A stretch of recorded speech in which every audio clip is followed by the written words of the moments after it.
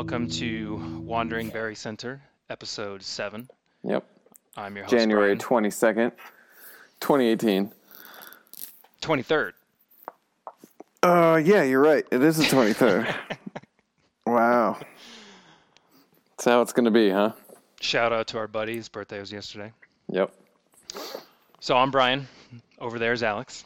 Hey, And yeah, let's get moving. get right into it. Yeah. So I think you're gonna go first. Yeah. This All right, week. Brian, let me ask you a question. Oh, okay. Do you like coffee? Let me think hard about that. I love coffee. Me too. I really enjoy it. What do you like about it? I think you're underselling. What? I think you're underselling your love of coffee. What do I like about it? Yeah.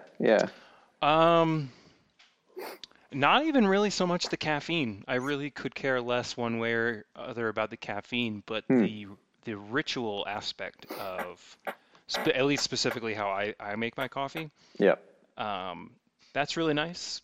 And when you get it right, and the coffee is the right strength and the right smoothness, and the water temp was the right, all that. It's like the That's quite process nice. of making it all and then sipping on it and Yep. having it come out And right. having it come out right. There's also that, just the, how do you say it? I guess the addictive quality of it in a way, where in the sense that when the cup is ready and it's there and it's ready to drink in that first sip, it's like having the first sip of beer or whatever of the day. Yeah, it really does have that effect. Yeah. Do you drink it in the morning? Yes, I usually right now I'm down to 1 cup a day, and it's the second thing I drink. I start off each day with a big glass of water. Nice. I Yep. do a similar thing. But definitely after that water, quickly move to enjoying that first cup of coffee. It's great. The water Really? is a Yeah. is a 'Cause, must I rather mean, than a coffee's not really hydrating you, let's be honest. So that doesn't feel water that way. water is definitely beneficial in that regard. Yeah. Yeah, so I started looking into coffee. And actually, before I begin on that, I think I do like the caffeine part of it. Oh, it's nice. Don't get me wrong. Well, I tend to drink it before going to work out, so I kind of I'd Okay, rather there's drink coffee rather than like some crazy, silly pre-workout stuff. So I just drink coffee. Right. I guess what I was getting at was like, actually today I didn't have a cup of coffee. I had some honey left, so I made a big cup of tea. Nice. And what I'm getting at is I don't necessarily rely on the caffeine. Yeah, definitely. I think that's good. I was actually going to ask you if you ever worry about caffeine addiction, but you kind of answered it I do not. on your own. Yeah, I try to take a break from, the coffee a day or two a week just for that exact reason. Not that I'm drinking it all day long. It's usually just before the gym in the morning and then that's it. But still good to not become reliant on things. All right. So the first thing I found out, it is not a bean at all. Did you know this? What? I did It's not. not know a this. coffee bean. And I Well, don't it's know, my ignorance might be shining bright right now, but it is not a bean. Well, okay. I mean, I'll let you keep going in a second, but I guess I do know that the thing that we know as the coffee bean is actually on the is the seed, I guess, of That's of right. what looks kind of like a cherry. You're exactly right. How did I you guess know this? well, that part I guess I only know from like I don't know, I couldn't even tell you exactly what, just some random YouTube video or something probably. But I guess I never really considered the fact that doesn't qualify as a bean. Yeah, So- no, they just get the name because they kind of, when they're done in the presentable form that you typically buy coffee in, they kind of look like a bean. Yeah, they're the seeds inside of what's called the coffee or coffee cherry, which to me kind of looks like a grape when I look at pictures of it, but whatever, it's called a cherry. Yeah, I thought that just caught me off guard. I'll be honest. I'm looking at them right now. They do look more like Kind of look like a red grape, right? They do look like red grapes, yes. Yeah, but I guess that's semantics. I never really. That's funny because I guess I knew that, but I never considered that. So what's a bean? Not to digress too much, but Well, a bean is an actual type of food. It's a legume, right? okay, yeah. And then beans have their own seeds. Okay, And they're usually yeah, exactly right. So, got it. Got it. yes, totally different type of. These grow on trees. The trees are actually quite big. They can be like 10 feet or more. I think my ignorance might be shining brighter because I kind of knew this, but didn't ever once consider the fact that it's not really a bean. So Yeah, I anyway. just don't think I ever thought of it. Yeah, so these are inside these coffee cherries, and there's usually 2 per cherry. So you get rid of the cherry part, and you've got 2 of these half bean looking things.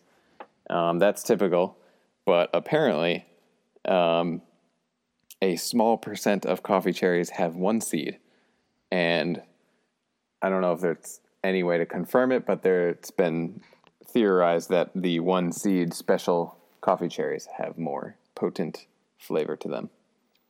Okay. Maybe all that coffee energy is into 1 bean instead of 2.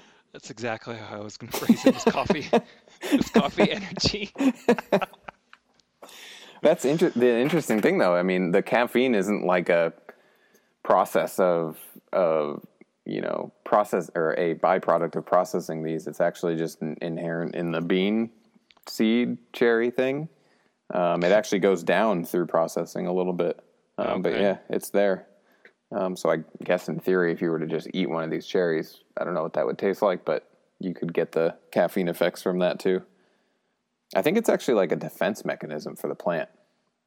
I think Caffeine? the caffeine itself, yeah. Like if an animal's to eat this and feel funny afterwards, then it might not, unless it likes the caffeine. I don't know. Yeah, you imagine an animal that comes across. They're not going to find just one coffee cherry, right, out in the wild. They're going to find a whole tree of them. Yeah, oh yeah. So they're going to chow down on this and theoretically not feel good after. Yeah, so I don't know. I forget how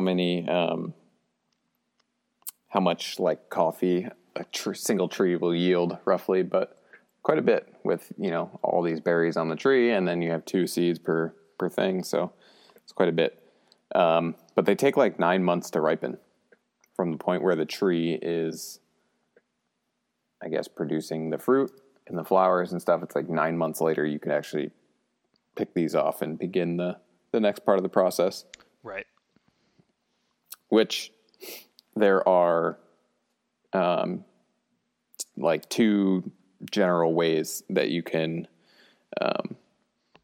take the cherry from the tree and extract the seeds and get them ready for the roasting process. So you can either take them off and extract the seeds, and they say it's easier, but it's definitely not as efficient, is to take them and just lay them on like a concrete slab or some table that allows air circulation and just leave it in the sun and kind of like turn them over every once in a while, and you just leave them there in the sun and the heat until they dry out.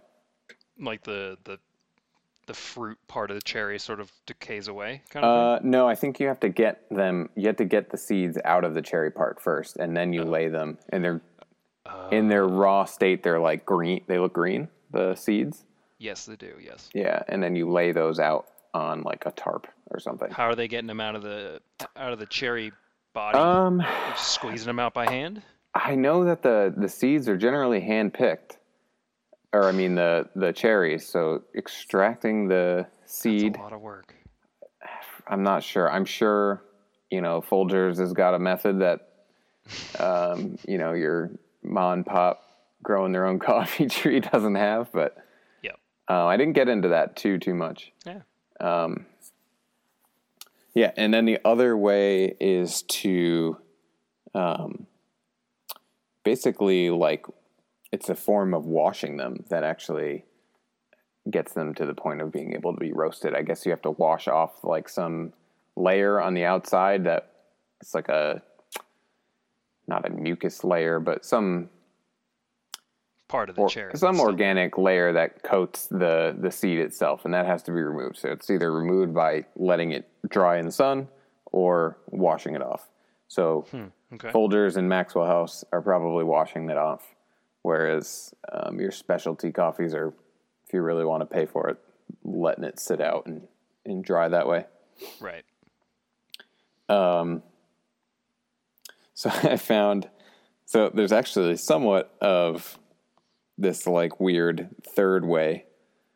I'm going to completely butcher all of this name, but the Kopi Luwak coffee, I think that's the name of, that's the name of the coffee. Kopi space Luwak.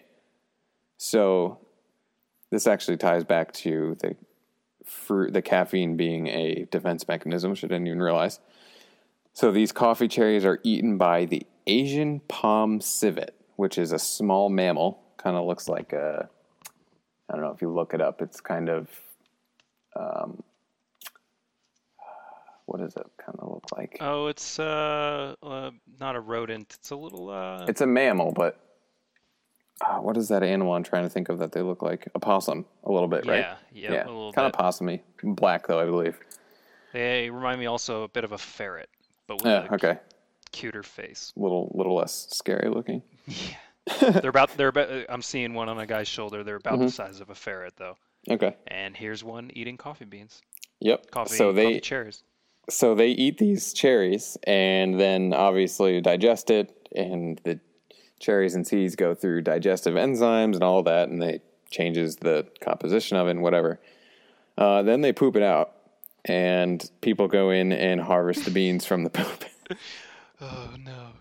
Okay. And then continue the coffee making process from there. And this naturally gives the coffee a distinct flavor. Yeah, I bet.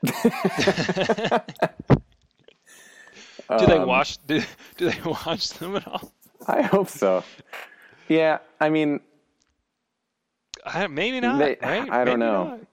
Well, maybe if they don't wash it, whatever gross stuff is on there, poop mainly, would be sanitized during the roasting process.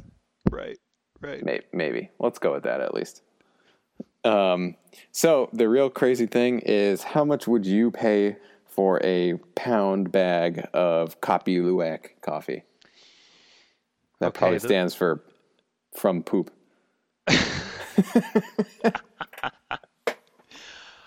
Let's see. I paid $6 for my last pound of coffee, which is a good middle of the road coffee that my grocery store sells. I know other real good pounds of coffee go for like $15 a pound. Yeah. I mean, bear in mind you're paying for somebody to dig through the poop. Okay, I mean, how much would I be willing to pay? I'd probably I guess how much would you be willing to pay? I'd probably be willing for the first time. I'd probably pay $40 for the pound of that coffee. Okay. Well, apparently it sells for $160 a pound. Well, they're losing me as a customer. Wow, $160 a pound. Pretty intense, right? What are the? Why am I paying $100 beyond the fact that was covered in poop at one point? I guess it's really, are there beyond the taste, I suppose. Yeah, I mean, it's going to have a flavor, but that's all subjective. There's nothing to say that it's the best tasting coffee. Right. I mean, I'm pretty happy with my $6 coffee. If you are buying this, you probably, if I was buying it, I wouldn't tell people A, how much I paid for it, and B, that it is poop coffee. That's not something I would just be like, here, this is good coffee. Let it be.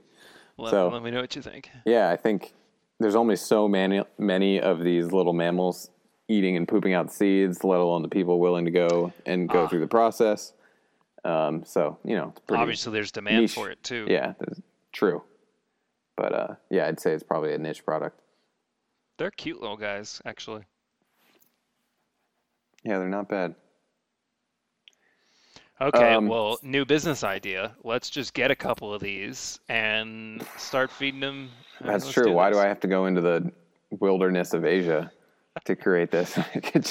I bet there's some form of you couldn't probably bring these into the U.S. legally. Not everything's got to be legal. Could you imagine getting busted for that? Sir, what's going on here?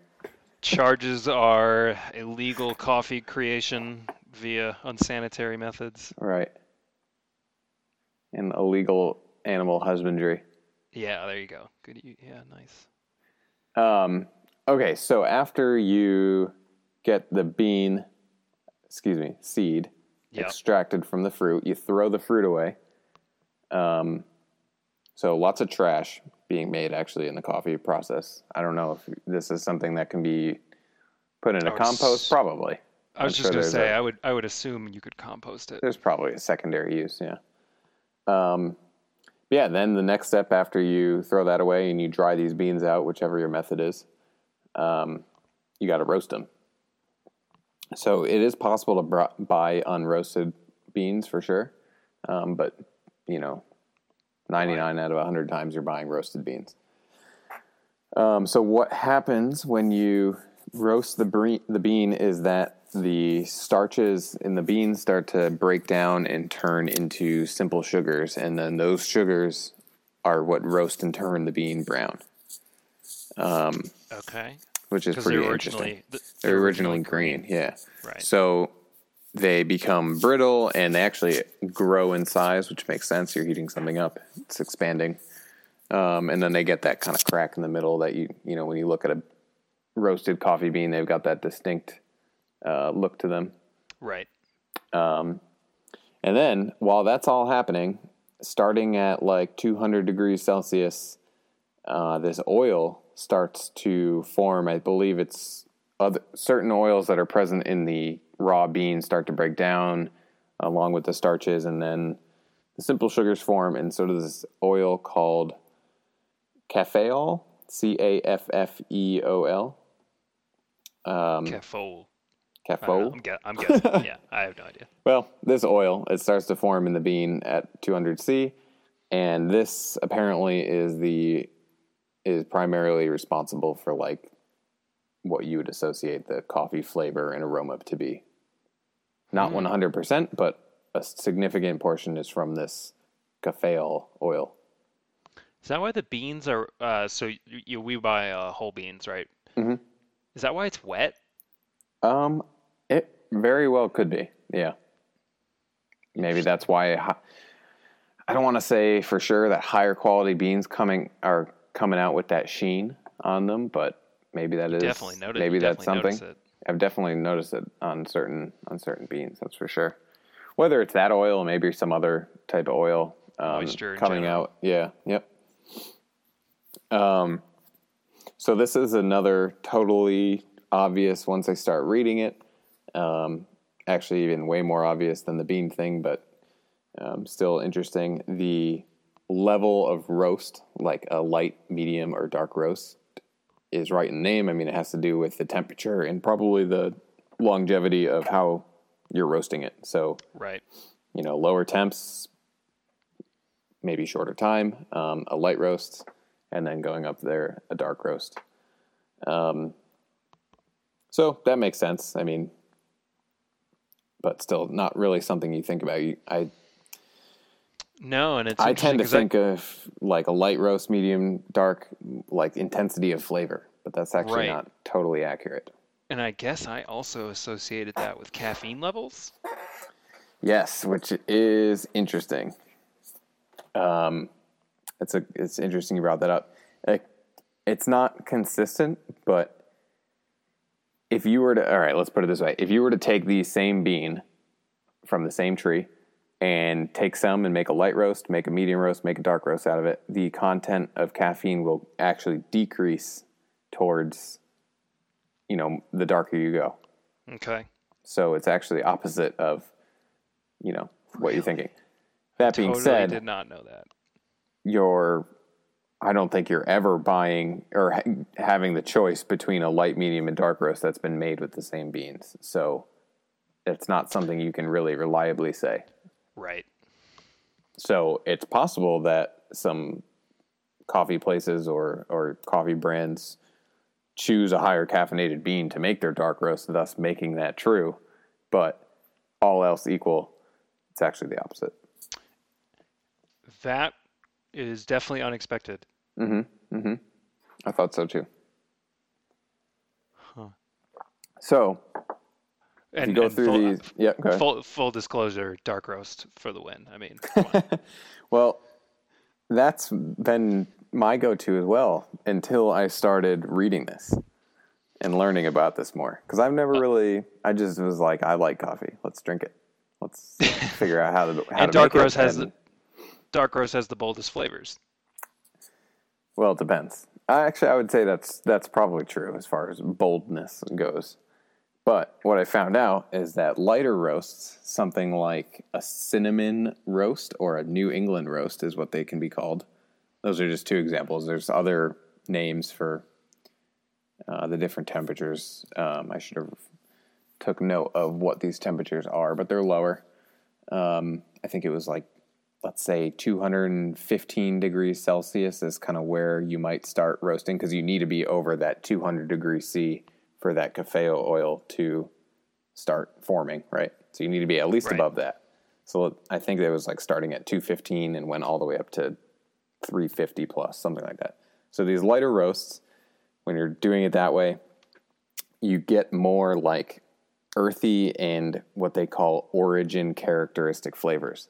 So the flavors that are going to be a product of where the bean was grown, how it was dried, the altitude, the season, whatever, all those things. Like, you know, a light roast bean from Ethiopia is going to taste way different than a light roast bean from somewhere else where they grow coffee.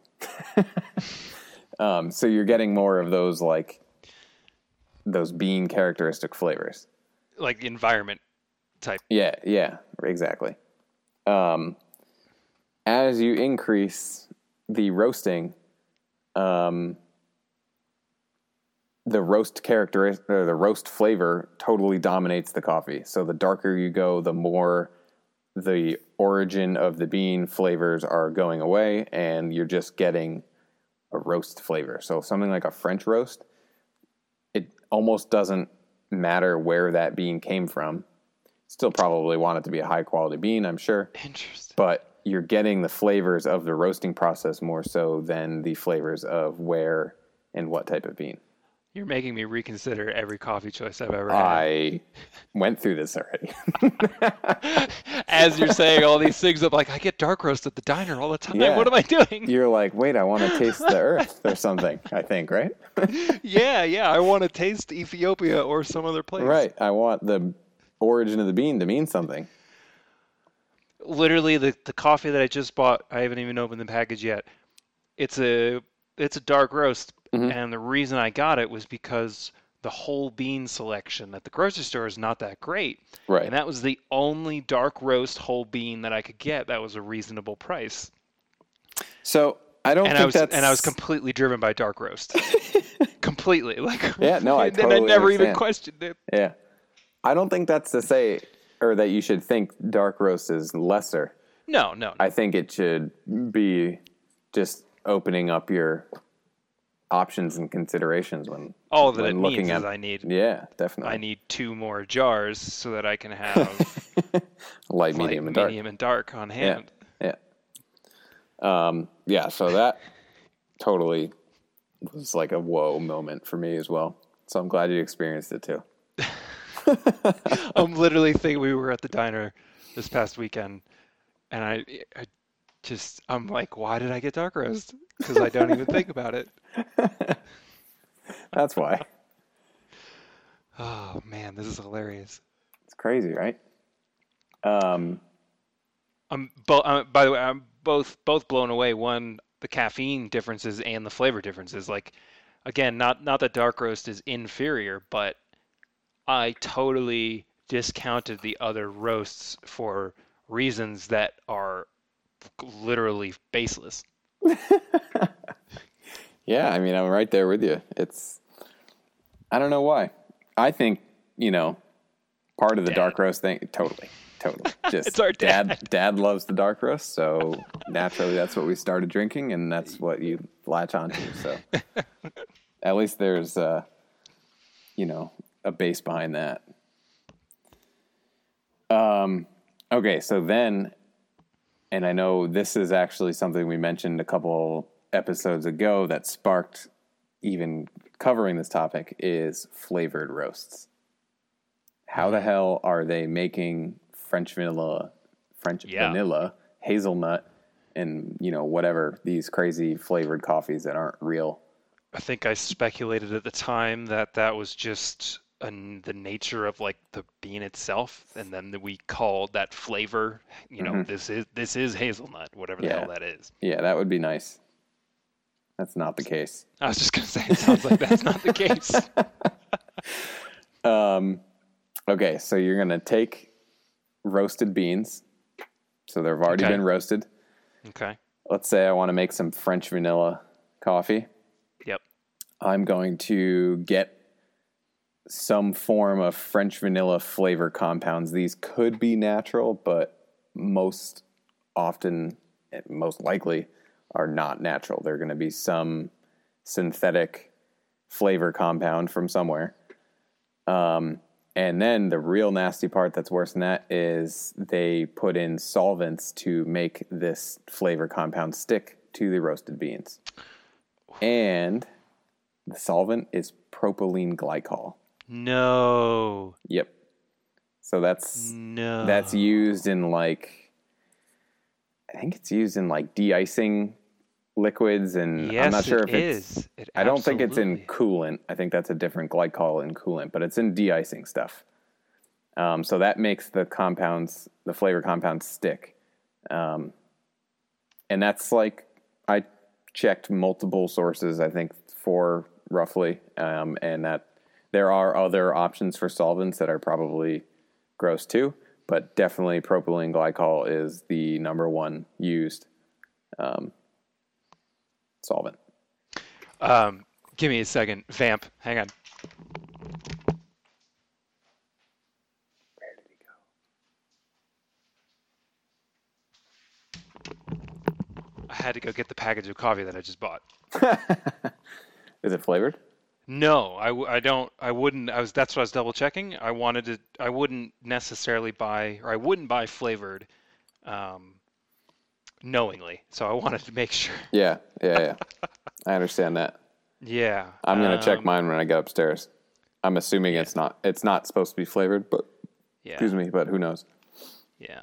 Okay. I think we're cool. Yeah. So pretty nasty.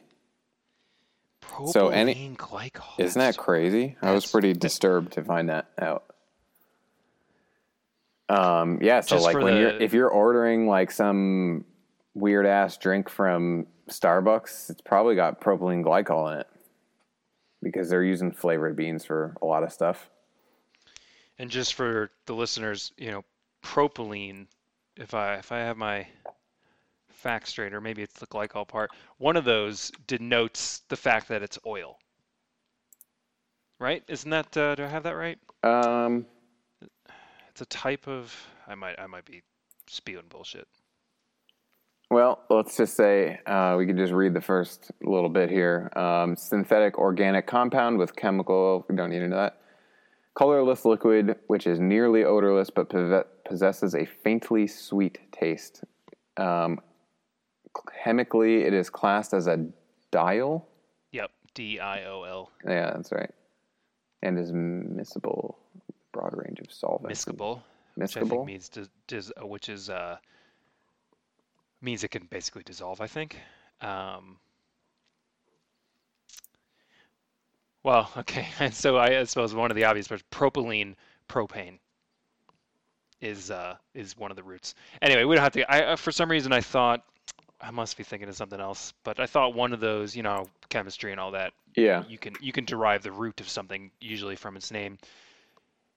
Propylene glycol is commonly used to de-ice aircraft. Yep. It's used in vape liquid. Mm-hmm.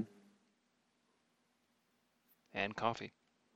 I just can't imagine that, and I'm no expert, but I can't imagine that ingesting this, especially if you're drinking a flavored coffee daily, that can't be good. Probably not. The way I always think about this kind of stuff is, would you, if you were a caveman or something slightly newer but not modern, would you ever, would propylene glycol or anything else ever make it into your diet naturally? If the answer is no, generally speaking, it's probably not great for you. It may not be terrible, but it's not a net gain. So this is great. I love this a lot. The FDA labels it or classifies it as generally recognized as safe.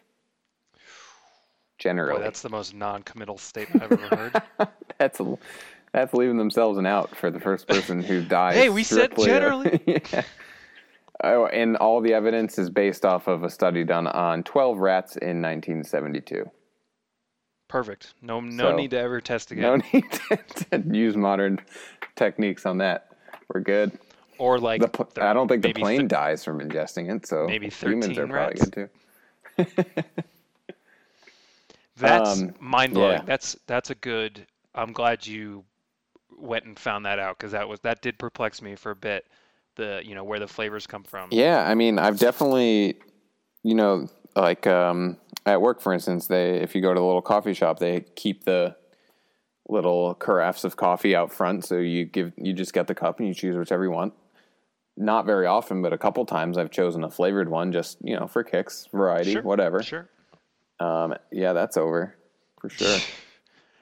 Just for those out there too, if you can get away from your creamers as well, do that. Yeah. Especially if it's non-dairy. I came across the website for like a local, not local to me, just a small coffee shop somewhere. I forget where it was, but whatever. They had like their own website going, and they had a blog post about this, and they were saying how they used to serve flavored coffee, and then they found all this out and stopped serving it, right at that moment. But the interesting thing about it is the way they told the story. They had what they referred to as a flavor salesperson come to their shop and say, hey, I can offer you basically the means necessary to turn your coffee into flavored coffee, i.e. the flavor compounds and the propylene glycol. And so it's like a salesman came to them and sold them this garbage, which I thought was just wild. Yeah, it is. This whole thing is wild. Mm-hmm. I also just realized that I bet the flavor hazelnut literally comes from what I imagine must exist, the hazelnut. So there you go for being stupid. I don't know where French have been. Well, I postulated earlier. I was like, and also last week, I was like, well, maybe some flavor out of this naturally occurred in this coffee bean, and someone was like, that's hazelnut. Let's call it hazelnut. As if there was no such thing as a hazelnut. And right, I understand. That's probably wrong. This isn't real hazelnut, but it's close. Actually, that's probably the case. Yeah, real hazelnuts probably taste, because those flavors. I mean, vanilla is a nice flavor. Hazelnut's a nice flavor. I can see why they did all that. Yeah, no, it makes sense. I'm sure they taste good, but all right. So let's lighten this up a little bit real quick. I wanted to ask you about at your place of work, coffee culture.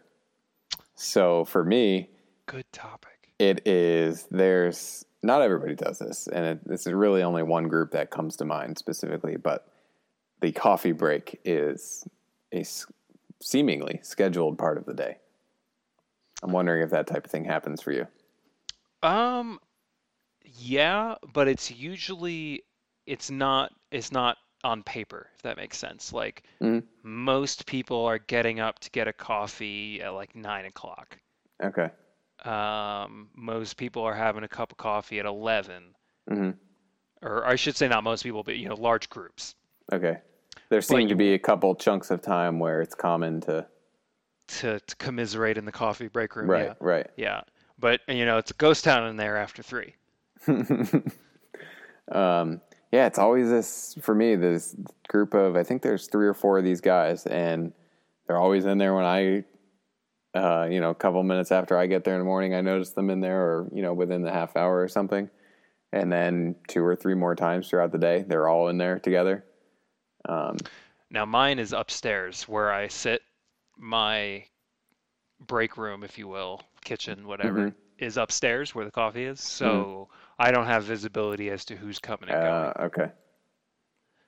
Yeah. But I mean, there are definitely regulars. I can usually, if I go up there at 1:00, I can usually expect to see like Ken or something, Yeah. So it's just interesting how I won't go into it now, and I didn't take much note of it, but if you go and kind of read the history on how the coffee break started, and just, the whole coffee culture is an actual thing. So, just where it all comes from, and how we got to where we are today, where people are, people who don't smoke take coffee breaks.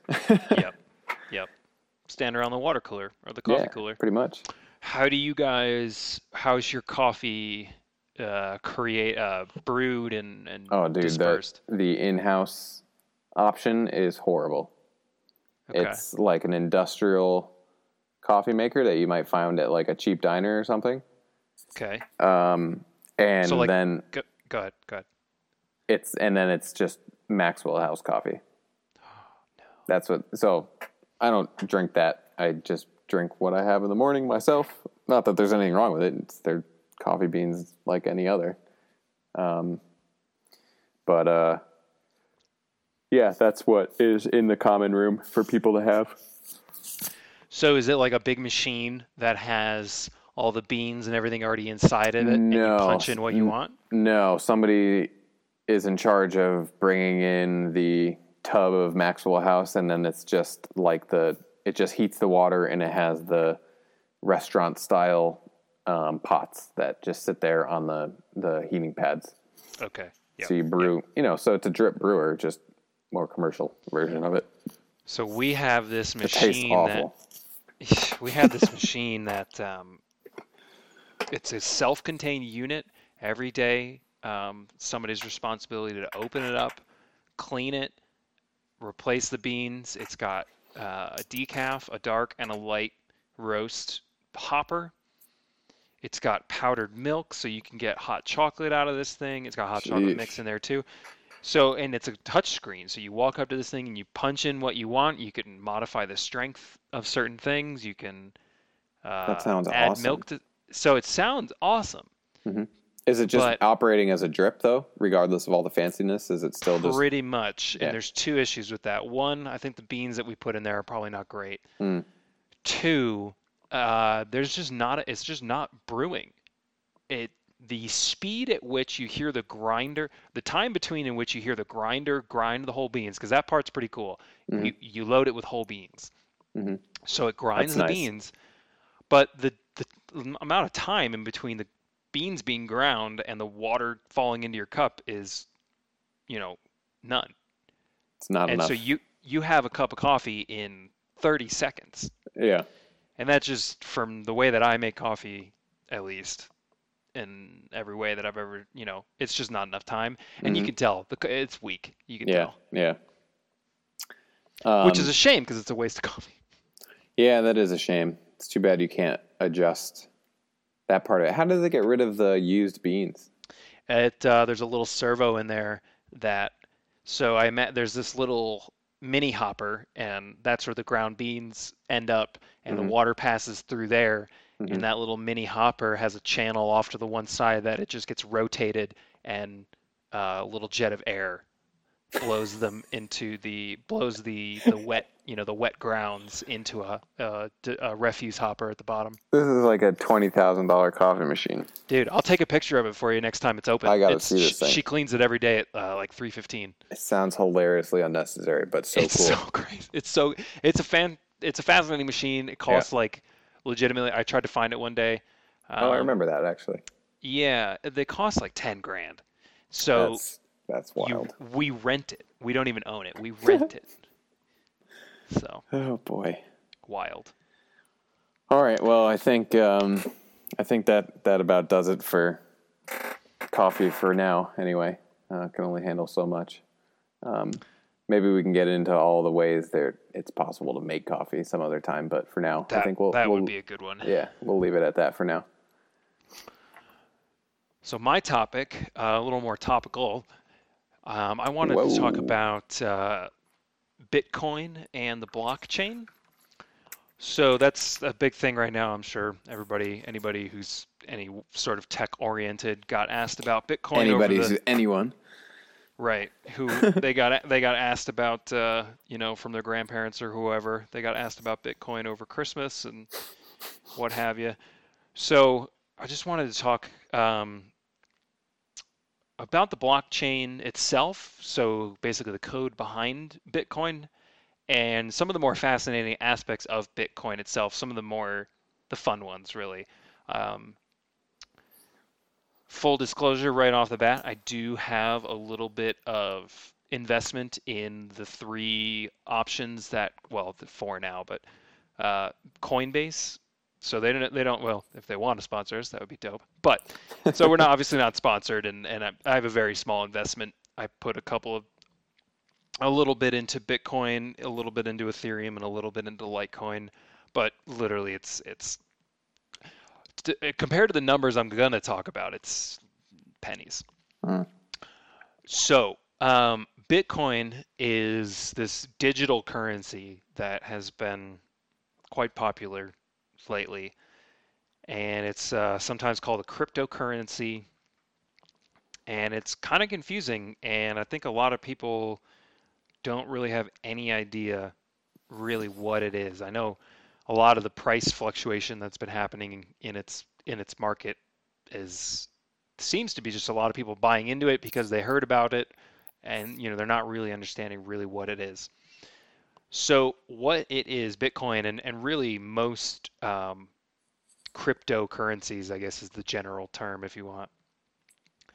What they're designed to be is a decentralized currency. Now what that means is nobody really controls the currency. So the American dollar is what's called a fiat, F-I-A-T, kind of like the car company, or exactly. It's called a fiat currency.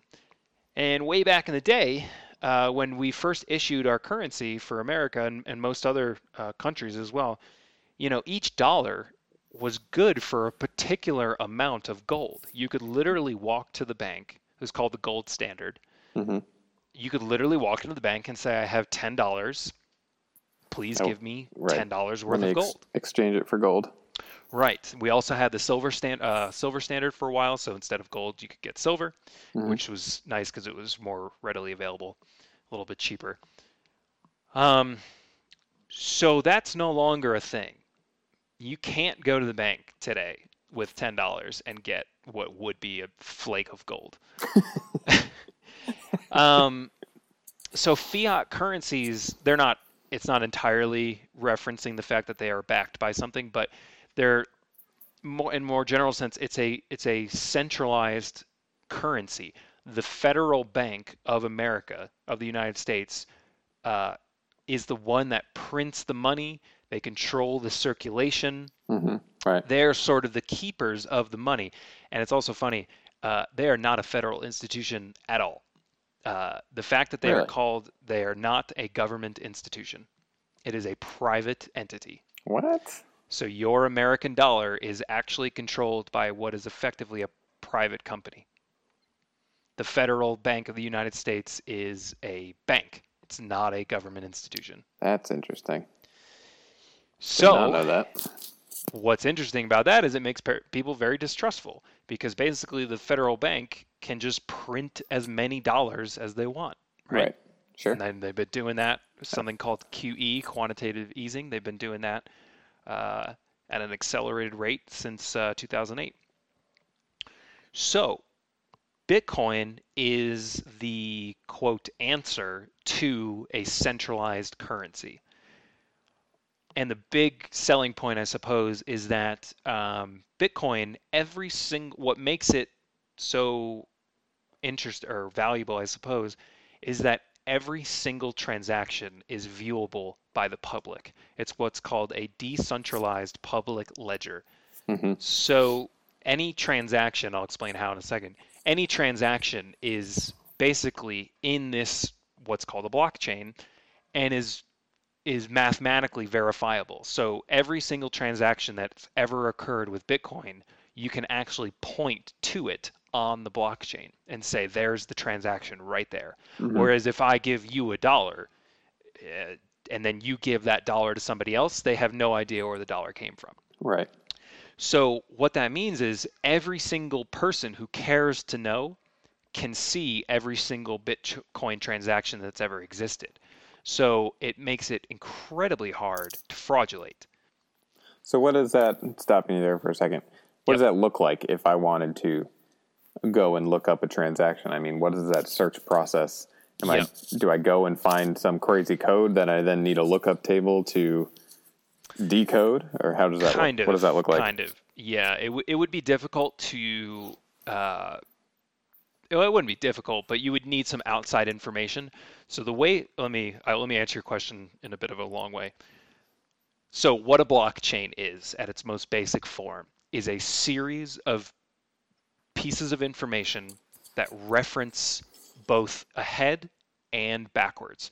So think of them as nodes on a line, boxes on a line, and mathematically each box points to the box before it and to the block. I should use the word block. So each block points to the block behind it, and when the time comes, will point to the block ahead of it. And the pointing is basically a mathematical calculation that only has one answer. So is this chain completely linear, or does it branch? It is. Well, it's got some branches. Excellent question, actually. It's got some It does have some branches for certain things, but you can, for practical purposes, it's one giant chain. So then, in theory, only one transaction can happen at any given point. Excellent observation. Yes. Interesting. The way you would get around that, and actually it's actually one of Bitcoin's issues, the way you'd get around that is just raw computing power, and you just process 1 million of them a second or whatever. But they actually all Bitcoin get queued up, basically. Right. But Bitcoin actually, the blocks are each a megabyte in size, which is actually kind of big. That is large. Why? Just because each block stores previous and future information? Well, there are other newer blockchains that are much smaller. So I couldn't actually answer. That's well beyond my coding knowledge. That's interesting, though. So your question of could you go to a particular transaction? Yes. So if you're so inclined, you can download, and also with other programs keep up to date. Anybody can go download the entire blockchain. It's actually currently the Litecoin blockchain is about 8 gigs in size right now. I don't know how big the Bitcoin one is. So you can download the blockchain, and if you know, so the Bitcoins are all stored in digital wallets, they're called, which are basically just encrypted blocks. If you know your address, your wallet key, which you should, and you know the time at which you executed the transaction, you could theoretically go through the blockchain and find your transaction. Yes. So is the purpose of that to keep people honest? Because Absolutely. I know what you've purchased, therefore if I need to go prove something, I can theoretically do that? So here's the thing. Let's say you wanted to try and give yourself 50 Bitcoins. You would have to somehow insert your block into the blockchain and basically mathematically slot it into place, which for purposes or for reasons well beyond this podcast is somewhat impossible. Right. Because you don't have all the information you would need to do that by design. So it's impossible for someone, practically impossible for someone to effectively give themselves any amount of Bitcoin. Okay. So it's a decentralized public ledger, and so by design, everybody who cares to know is aware, technically speaking, aware of every single transaction. And what you're really doing when you do that is you're participating in the validation of the blockchain. You're not necessarily going and looking at specific transactions, but every time you update your blockchain, the math that's involved, that basically verifies that node A is correctly pointing to node B, then to C, to D, so on and so forth. Every time you validate the blockchain, you're validating that all of the math lines up, and therefore everything is secure. Interesting. So the second somebody tries to pull something funny and screws up the chain, It'll break. It'll break, and people will know. It'll be so obvious. But okay, that's all well and good, but whose responsibility is it to handle something like that if something were to happen, if this is totally in the public's hand, per se? Well, in practical purposes, if a heist, if you will, or a fraudulent Bitcoin transaction were revealed, that would be the end of Bitcoin, because you've fundamentally broken it. So to answer your question, there is no one. The code is the someone that is responsible for maintaining the integrity of Bitcoin. So, I mean, that would be somebody looking to cause trouble. That's a pretty good avenue. Absolutely. Cause a lot of people some money. Yep. I'd imagine that's not the easiest thing to do in practice, but no, I mean, and it's one of the design mantras of Bitcoin. It's right. It was specifically designed to not allow that. And I mean, it's pretty solid. I mean, the encryption levels of the blockchain and the way all the math works out, it's I mean, nobody's done it yet where, or at least that we're aware of, where somebody's inserted extra data into the blockchain. Nobody's ever done that. Right. Go ahead. Oh, it's just these days it seems like things that everybody thought were encrypted and safe really aren't. So, fair. Not saying that everything that's encrypted is as vulnerable as the next thing, but it seems like things we once thought were safe really are not as safe as we assumed. Yeah, that's true. And this is all, this is the Wild West as far as investments go. Bitcoin is, anybody listening to this, don't listen to us as far as, we're not here to give you investing advice or anything like that. No. It's crazy. I mean, the amount of money that I referenced earlier is the amount of money that if it blinked out of existence, it'd be fine. Because I fully... Everything's fine. Right. I don't think that'll happen, but I'm prepared for it too. Prepared for Bitcoin to completely go to zero, basically. Right. Yep. Can I ask another question? Yeah, absolutely. You talked about the size of the chain, data-wise. Yes. Who's responsible for storing it? Who's hosting it? You. It's decentralized. There's no server. There was a Genesis block. So I'll get to the origin of Bitcoin. It's pretty fascinating. But, there was a specific moment in time where somebody had to put... It was in one spot. It was in one spot, but that quickly changed. So the chain is stored in multiple locations all throughout everybody who's taking part in this. Yep. That's fascinating to me. Which makes it even harder to fraudulate. Because let's say you somehow modify your blockchain to look right.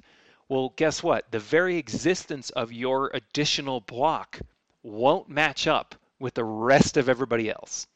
Is every block pointing to every other block, or is it just the next? No. Because let's just, for simplifying, I have 2 blocks. Why can't I cut the 2 blocks in half so that it's pointing to the right to the next person as they expect? The other one is pointing to the left as that person expects, and I insert more stuff in between my 2 blocks. I'm the only one who has to know. Because you can't, if you're going to go the route of downloading the blockchain itself and participating at that level, you can't just download part of it. Oh. You can't, just part of the blockchain wouldn't really function properly. Because it's a part of the whole deal is that you can literally go to what's called the Genesis block, the very first Bitcoin transaction, all the way up to current day. That's part of the math that's involved. So it's stored in as a whole unit, but multiple times over everywhere. Everywhere. So my locally stored unit needs to get updated, when a transaction happens. Absolutely. It'll get updated and move on from there. Yep. Okay, got it. Interesting. It's amazing, really. It is. It's very abstract compared to. So another key difference between this one's specific at the moment, at least, to Bitcoin, and I'm sure there are probably other what are called altcoins also. Other versions of cryptocurrency probably have this as well. But one of the major differences between Bitcoin, which I'll get to in a second, was specifically designed by this guy Satoshi Nakamoto to counter the fiat currencies. There's a finite number of Bitcoins. Right. There's a particular amount of Bitcoins that will ever exist, and that's enforced again mathematically. Whereas the dollar, there's no limit to how many U.S. dollars the quote federal U.S. bank can print. So that instantly, the fact that there's a finite number of them, instantly makes it adds an element of scarcity, which instantly drives up the value in a certain sense. But doesn't, just like the way we valued the dollar with gold, isn't there the only way to assign a value to Bitcoin is to have something to reference against, i.e. the dollar? Yes, in a sense. So the way the current US dollar has value is that we just trust in the system. There's literally but it started out with something to be real, which I guess is what Bitcoin's doing against the dollar. Right. Yeah. Bitcoin is taking its finite amount and saying there will never be more than 21 million is the number. There will never be more than 21 million Bitcoins in existence. And so what then gives it value, actual real value, is that somebody's willing to accept a Bitcoin for some good or service. Just like right now, the only thing that gives the American dollar value is the fact that you're willing to accept, $10 for a sandwich. Right. There's nothing, once I have that $10. It better be a good sandwich. Well, not only that, but once I accept that $10 from you and give you your sandwich, I'm trusting that the next guy that I need who has, I don't know, coffee, is also going to accept my dollar. It's the only thing giving the U.S. dollar value, and in reality, it's the only thing giving Bitcoin value. There's a lot of debate for that. A lot of places. There are definitely places where you can spend directly. Give 1 Bitcoin for something. But a lot of places require you to transfer it, right? Yep. So it's an interesting market space because right now, you couldn't just go to your grocery store right now and spend Bitcoin to get groceries. If that were ever to occur, Bitcoin has won, in my opinion. So do you see Bitcoin as a long-term solution, or is this just a stepping stone in moving away from where we are today? The creator certainly sees it as the solution. Personally, I'm holding my very small investment. I don't really have a plan to sell it. I'm not really sure. It would be enormous, and it would be history making if all of a sudden the euro, the dollar, the peso, whatever, was just replaced by Bitcoin. It'd be turmoil. It would be crazy. But because what happens to all the people who didn't get in? Nobody's just going to give me Bitcoin for dollars because it's worthless, right? Right. So all of a sudden I'm just poor. Yep. And I have nothing other than stuff. Yep. Hopefully. Yeah. Which I could then, I guess. And then you start working for Bitcoins instead of dollars. You start going to work and hope you get paid in Bitcoin rather than in dollars. That's fucky. So, I mean, that is the stated purpose of Bitcoin. So on October 31st, 2008, this unknown person, and we still don't actually know who it is because it's just a fake name, basically. This guy, Satoshi Nakamoto, released to some, basically, there were very, very early forums and whatnot, and like an email mailing list that was already talking about cryptocurrencies in general. And he released a white paper basically explaining what Bitcoin was, Mm-hmm. and under this moniker, Satoshi Nakamoto. And then a couple days later, January 2009, all the excuse me, um, basically the Genesis block was created and uploaded to one place, which was then eventually copied and so on and so forth, and it began. Hmm. And Just so, like that. just like that, basically, so the Genesis block required, it was for 10 Bitcoins. No, 50 Bitcoins, sorry. The first ever generation of Bitcoin was for 50 Bitcoins. So the Genesis block is worth 50 Bitcoins.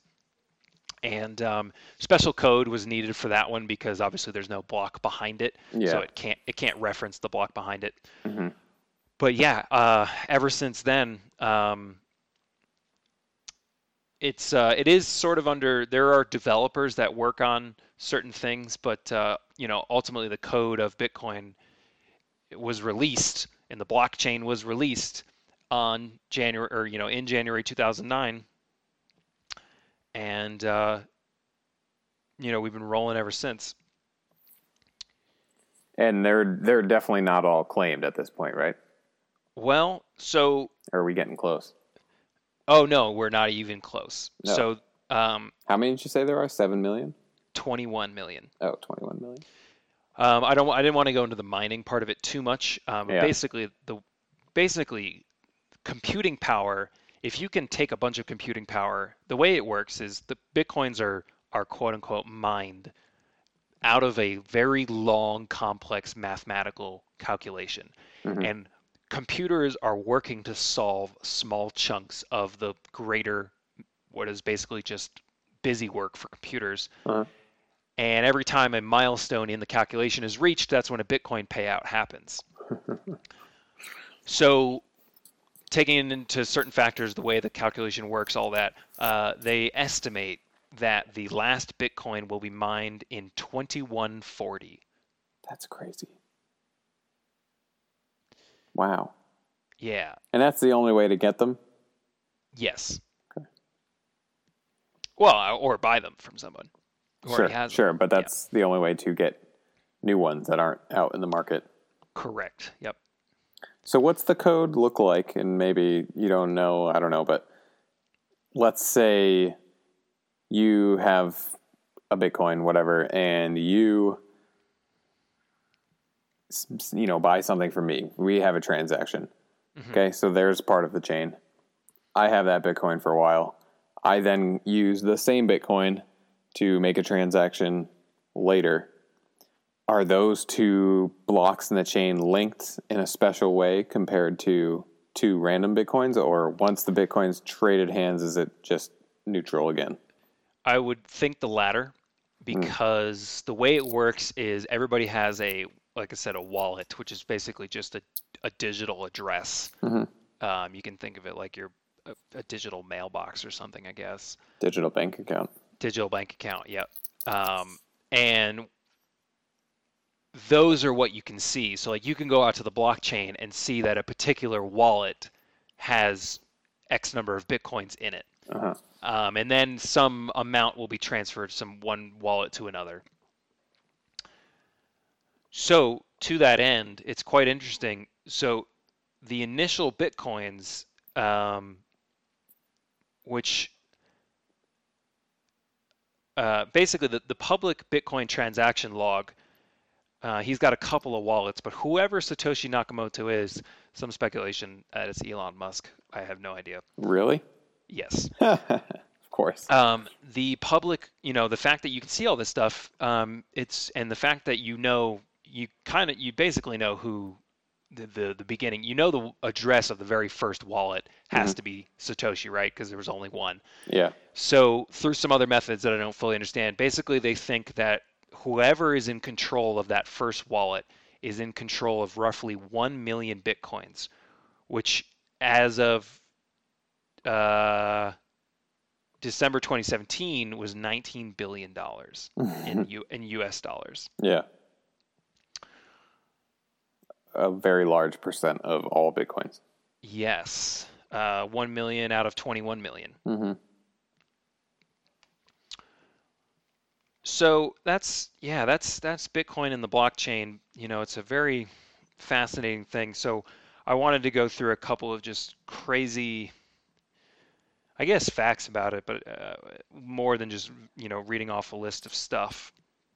One of the more fascinating things is the concept of lost Bitcoins.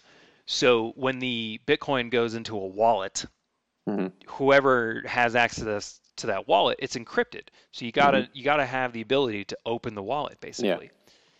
Yeah. And that the wallet, which is basically just code, bits of data, Mm-hmm. it exists on a hard drive. Mm-hmm.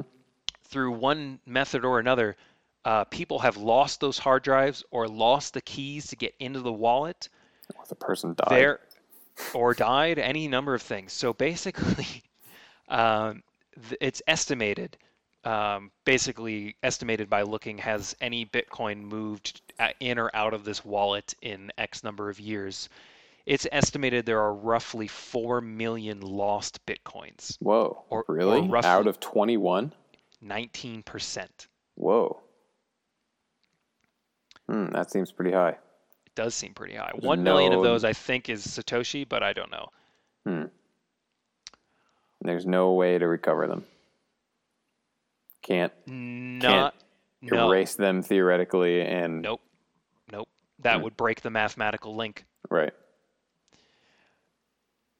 So, in theory, it can all go away.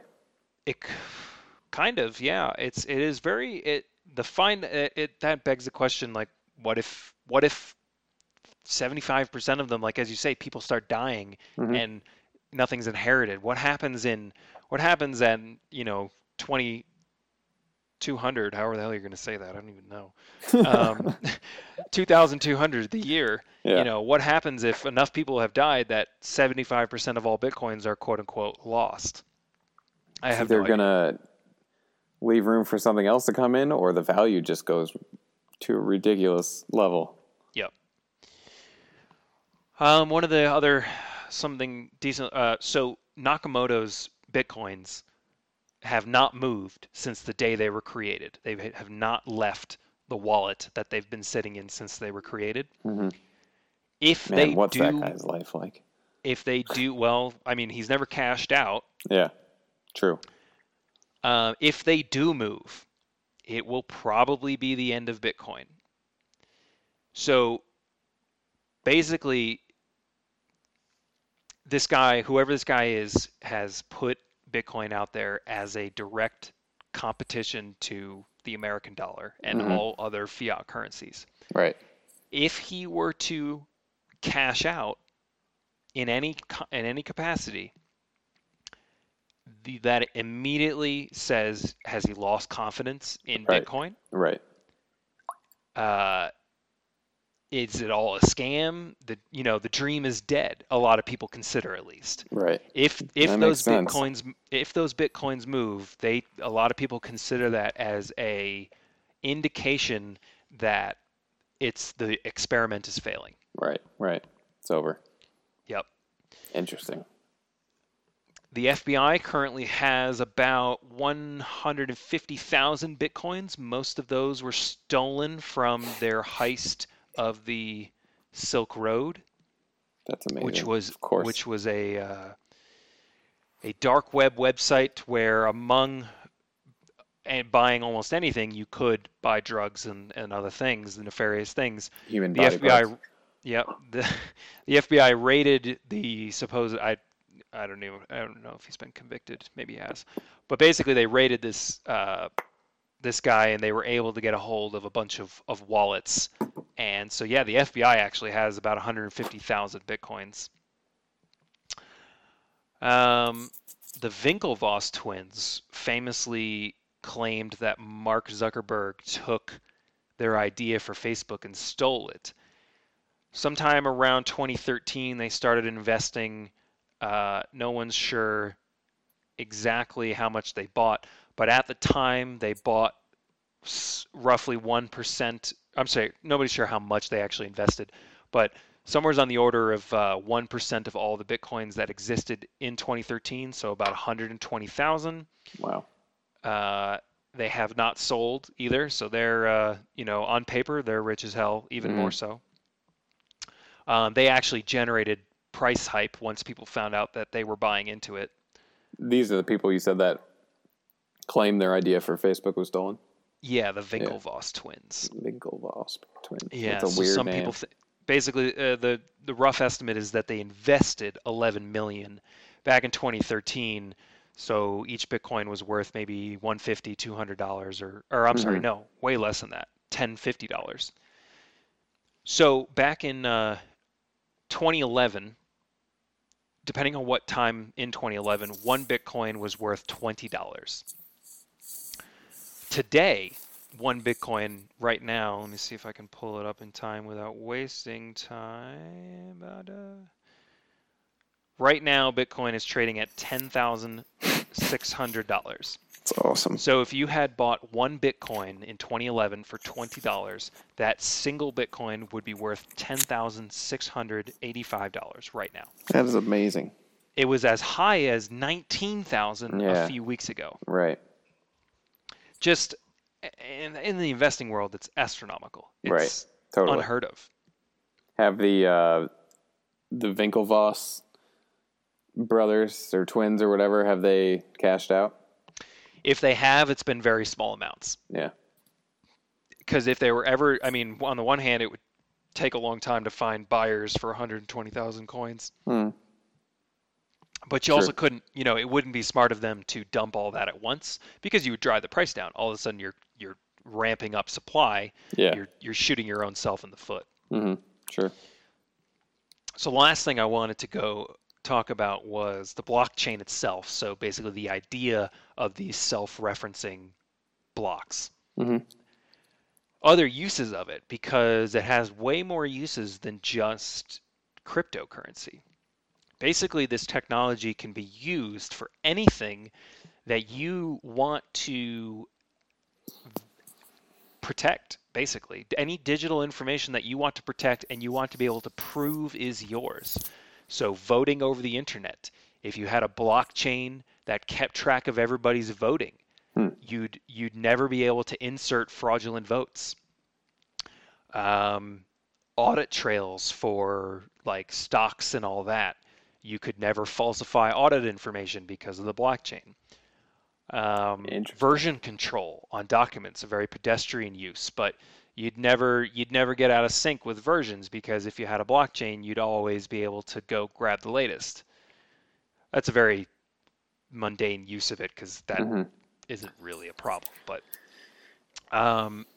the mining aspect of Bitcoin, so basically getting a large amount of computers together and focusing their computing power, can be, the way that the blockchain works and the way the mining works, that has applications in anything that requires a lot of calculations. So there are scientific experiments and whatnot that require a lot of computation and a lot of time that you could pool together computers that are otherwise unconnected and apply their computing power to whatever your problem is. Rendering a photo, any Photoshop people or Blender people out there, rendering video and photo, you could, the computing power is one of the factors in how long it takes. Right. So if you have the ability to pool together computers, you could use it there.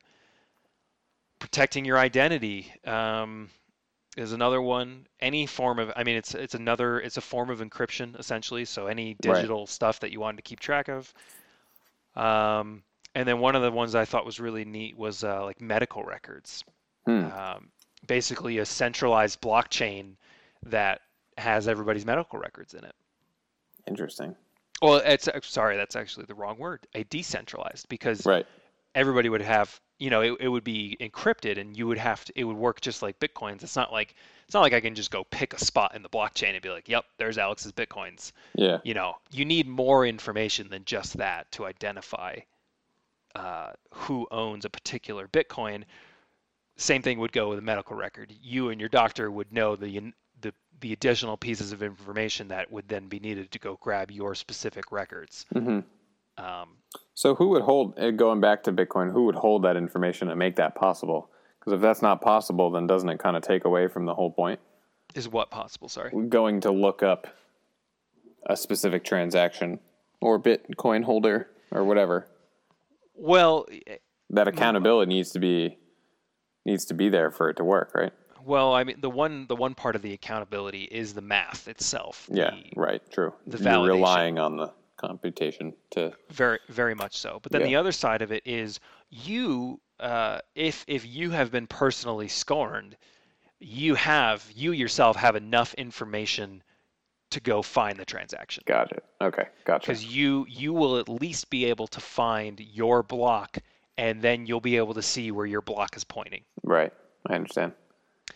So all those examples, well, not all of them, but a lot of them make me wonder if these are the types of things that make certain government organizations want to have control over the internet, is all of this type of stuff that's going on and the possibilities. It is a significant way to provide both anonymity and security, which and lack of control, really. No one person can, or no one entity, absolutely, you're right, cannot, it's not possible, theoretically at least, it's not possible for them to manipulate. Right.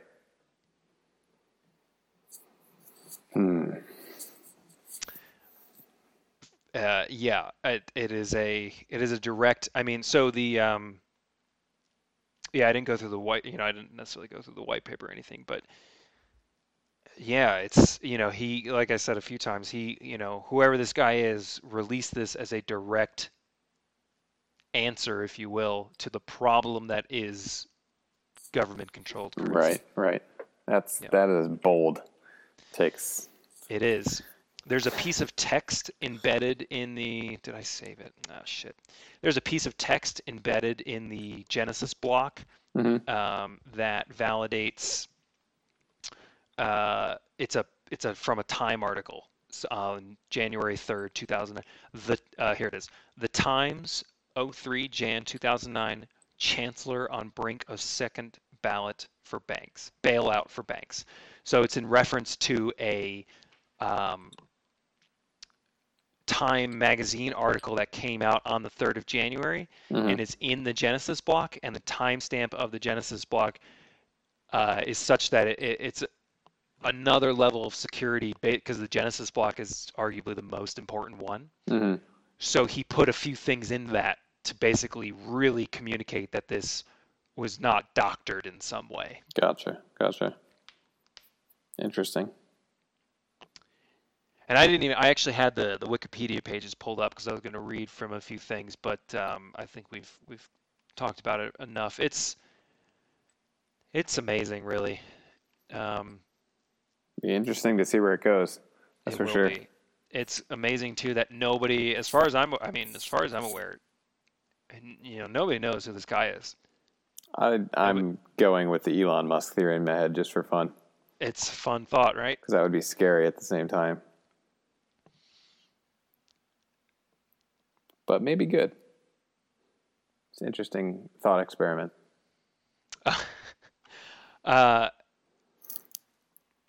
Just a fun little one of the first Bitcoin's transactions. One of the first Bitcoin transaction was literally two people meeting physically and agreeing on the value of it. And so one of the early notable transaction, this is how cheap Bitcoin was. 10,000 Bitcoin, which today would be worth $100,000. was used to buy 2 pizzas from Papa John's. Oh my God. 10,000 Bitcoins, you said? Yeah, 10,000. Wow. There are horror stories out there of, like I said, people losing the hard drives that had their keys on it, losing thumb drives that had their keys on it. NPR just did a story the other day. That's $100 million. Oh, shit. Even better. What if I decide, is there anything here if, let's say, I had 10 Bitcoin on a hard drive and so did you, if we swapped hard drives? Any, like, physically? Anything happening there? Not really, right? Assuming we gave each other the keys. Yeah, okay, there you go. I mean, in one sense, the unique wallet address of those Bitcoins is unique. So it would be like you handing me your wallet, your locked wallet that had $10 cash in it. Yeah. It would be like if you and I exchanged wallets. Right. It's just we both still have $10. Yeah. But the physical or digital wallet that they're in has actually changed. Right. So, the wallets are what are unique. Mm-hmm. Hope all that made sense. When I was writing down these notes and whatnot, I was like, oh, this will be real fluid and nice. No, I think it's you broke it down quite well for people, so I think that's good. Just remember, I suppose the biggest things to take away from it, from my perspective, are not so much Bitcoin itself, but its intention. I was going to say, the fact that there's people out there that are willing to make an attempt at proposing an alternative to what we have now, which is just a pretty abstract thought. Yep. Definitely the takeaway. Yeah. It's pretty wild. Sweet. And be careful investing. It's like the Wild West out there. It's crazy. It's actually ill-advised. There are plenty of success stories, but there are way more horror stories. Mm-hmm. So some guy ate a, $50 million pizza. Oh, Jesus. That better have gotten hella toppings on that thing. Right? So I guess just a little bit of personal. I was aware of Bitcoins back in 2011 in college. I was aware when they were $2 a pop. Mm-hmm. But at that time, you were like, what the hell is a Bitcoin? Like, right. What is this? And really, at that time, there was nowhere you couldn't. I mean, getting a pizza was difficult enough. Yeah.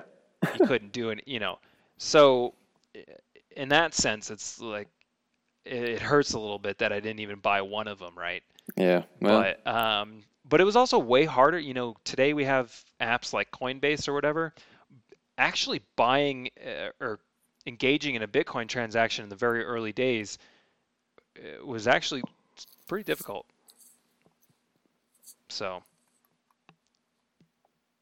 yeah, we'll see. It's leveled off the past few days. It's been hanging around 10,000, but like I said, about a month ago, it was all the way up to 19,000, which was just bonkers. That is bonkers, to say the least. So, all right, enough rambling. All right. What do you mean? This is Wandering Berry Center. It's kind of part of the name almost. That's true. I guess I was looking at the timestamp and thinking. We probably lost 75% of the people who started with us this time anyway, by this point. Maybe. It's okay. It's all good. Okay, well, I think that wraps it up, right? Yeah, I think so. So thank you for listening. Yep, thank you.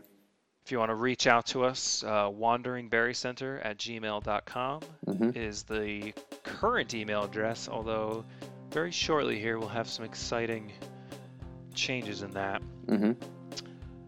And thanks for listening. We'll catch you next week. Alrighty. Take care, everybody.